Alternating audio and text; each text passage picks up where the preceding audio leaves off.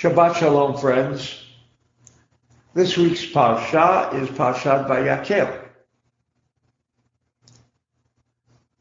Vayakhel, in years that we do not enjoy the benefit of a leap year, meaning an additional Adar, beside Adar that we had all of this month, we now will have an additional month of Pisces, 2 Pisces for the price of 1. And because of that additional month, which is a study by and within itself, we have therefore just one reading, and that is just Vayakhel. And the section begins with Moses assembled the entire congregation of Israel, and he told them the following. These are the matters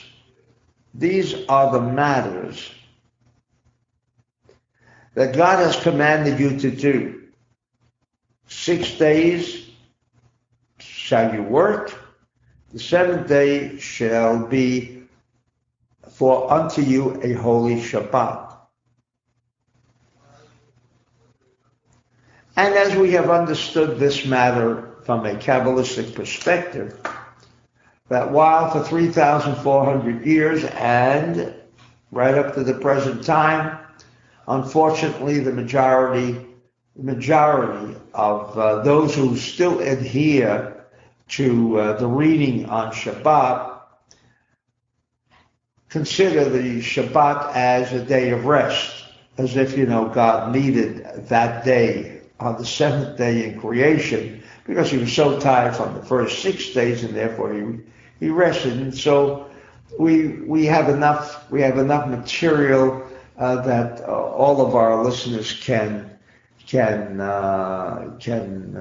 into and understand that certainly that is not the purpose of the Shabbat, but rather to tap into an opportunity that Shabbat offers. And that opportunity is that this day is a day without any admixture of negativity. And again, there, I don't want to devote the time explaining away Shabbat, for you can access into that material in many, many other ways. But there are 2 aspects here that I'd like to bring to your attention, and that, incidentally, is essentially the purpose of why we are coming this Shabbat morning to listen to reading. Moses assembled the congregation, and all commentators, those of course with the Kabbalistic leaning of interpretation and explanation,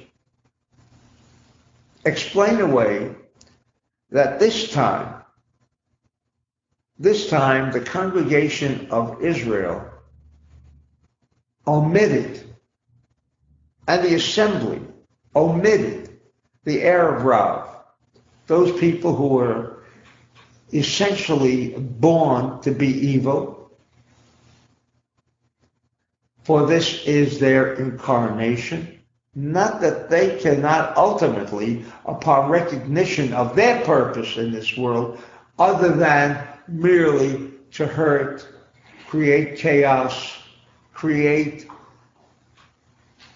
sorrow and despair in the lives of others, that beyond that,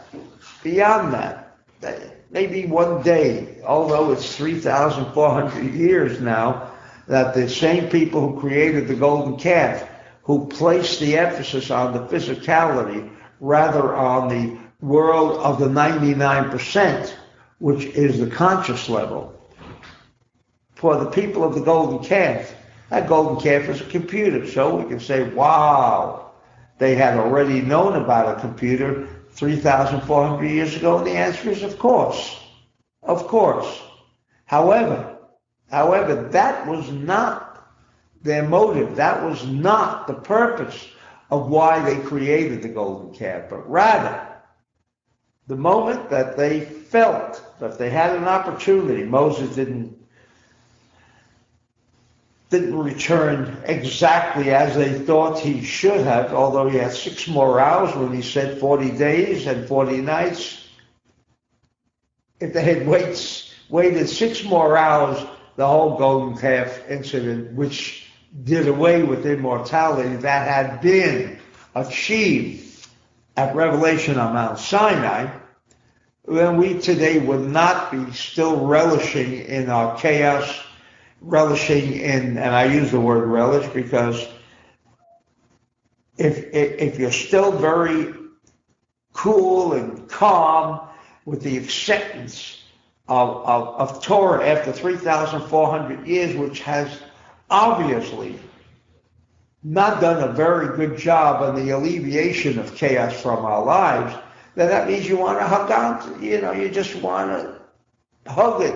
You don't want to let go. That's the only interpretation I can give because, God, where have you been for 3,400 years without making a note of what the Kabbalists had been saying for 3,400 years to these Erev Rav, these evil people? The world is not basically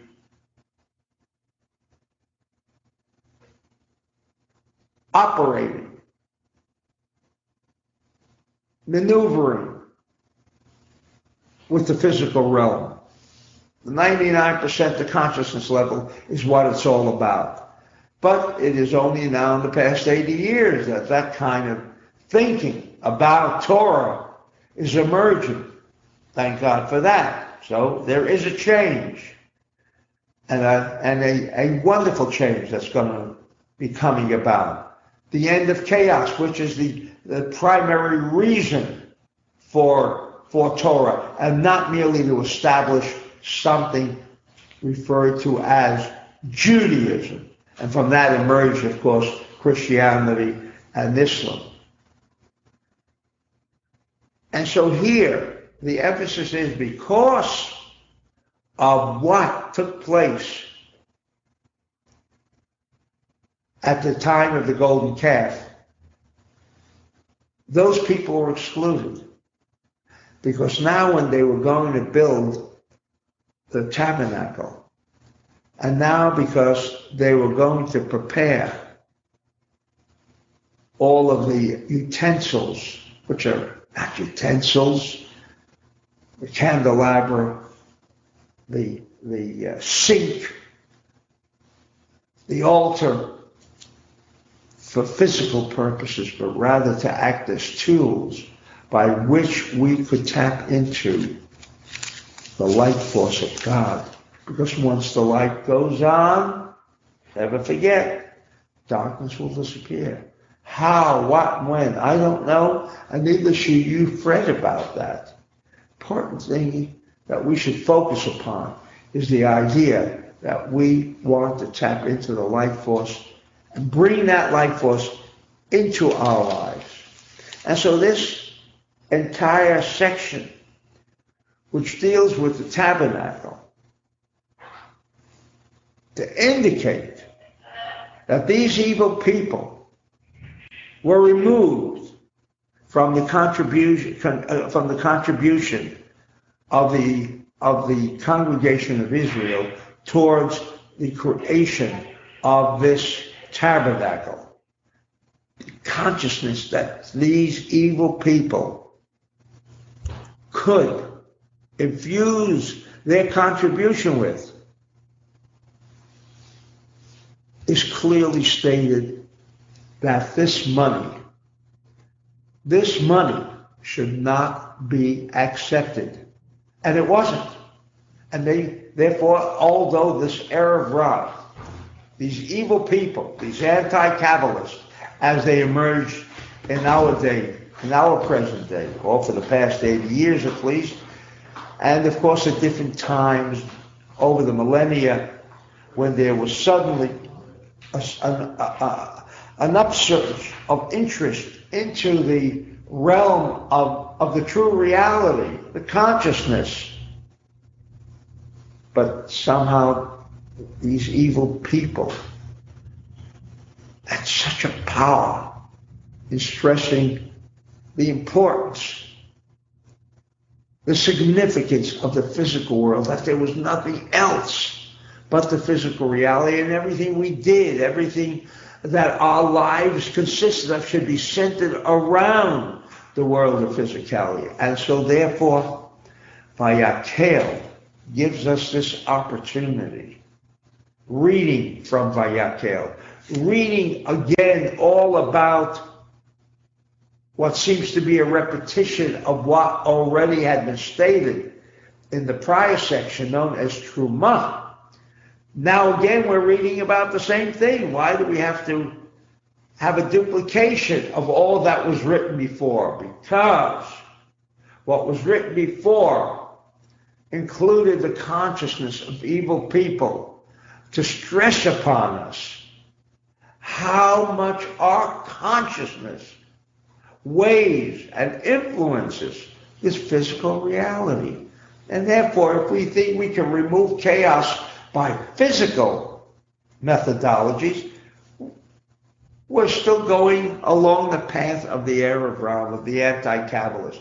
We're still hovering around this expectation and hope for a better world based on what? On the superiority of physicality. And my friends, it hasn't worked for 3,400 years, and there is no question that it never will achieve the removal of chaos. The chaos that exists today comes and goes, seemingly by some new physical development, some new physical advancement, only again to crumble and again thrust the entire world back into a chaotic condition. So this reading, and this has got to be our consciousness, that we shall be in a position to avoid this kind of influence and to finally come to the realization of mind over matter. The mind absolutely controls matter. No less than this hand rises and falls only with the thought of consciousness. It does not have the ability or the capacity to make its own decisions. There are no decisions made on the physical reality, although Satan and these Erev Rav tend to lead us into the belief that we, with our 1% or 4% consciousness, are directing our show, our own show of life, that journey that takes us only from one chaotic condition to another. There is no way out other than stressing and placing more emphasis on the metaphysical, the consciousness of ourselves that is right here. Shabbat Shalom.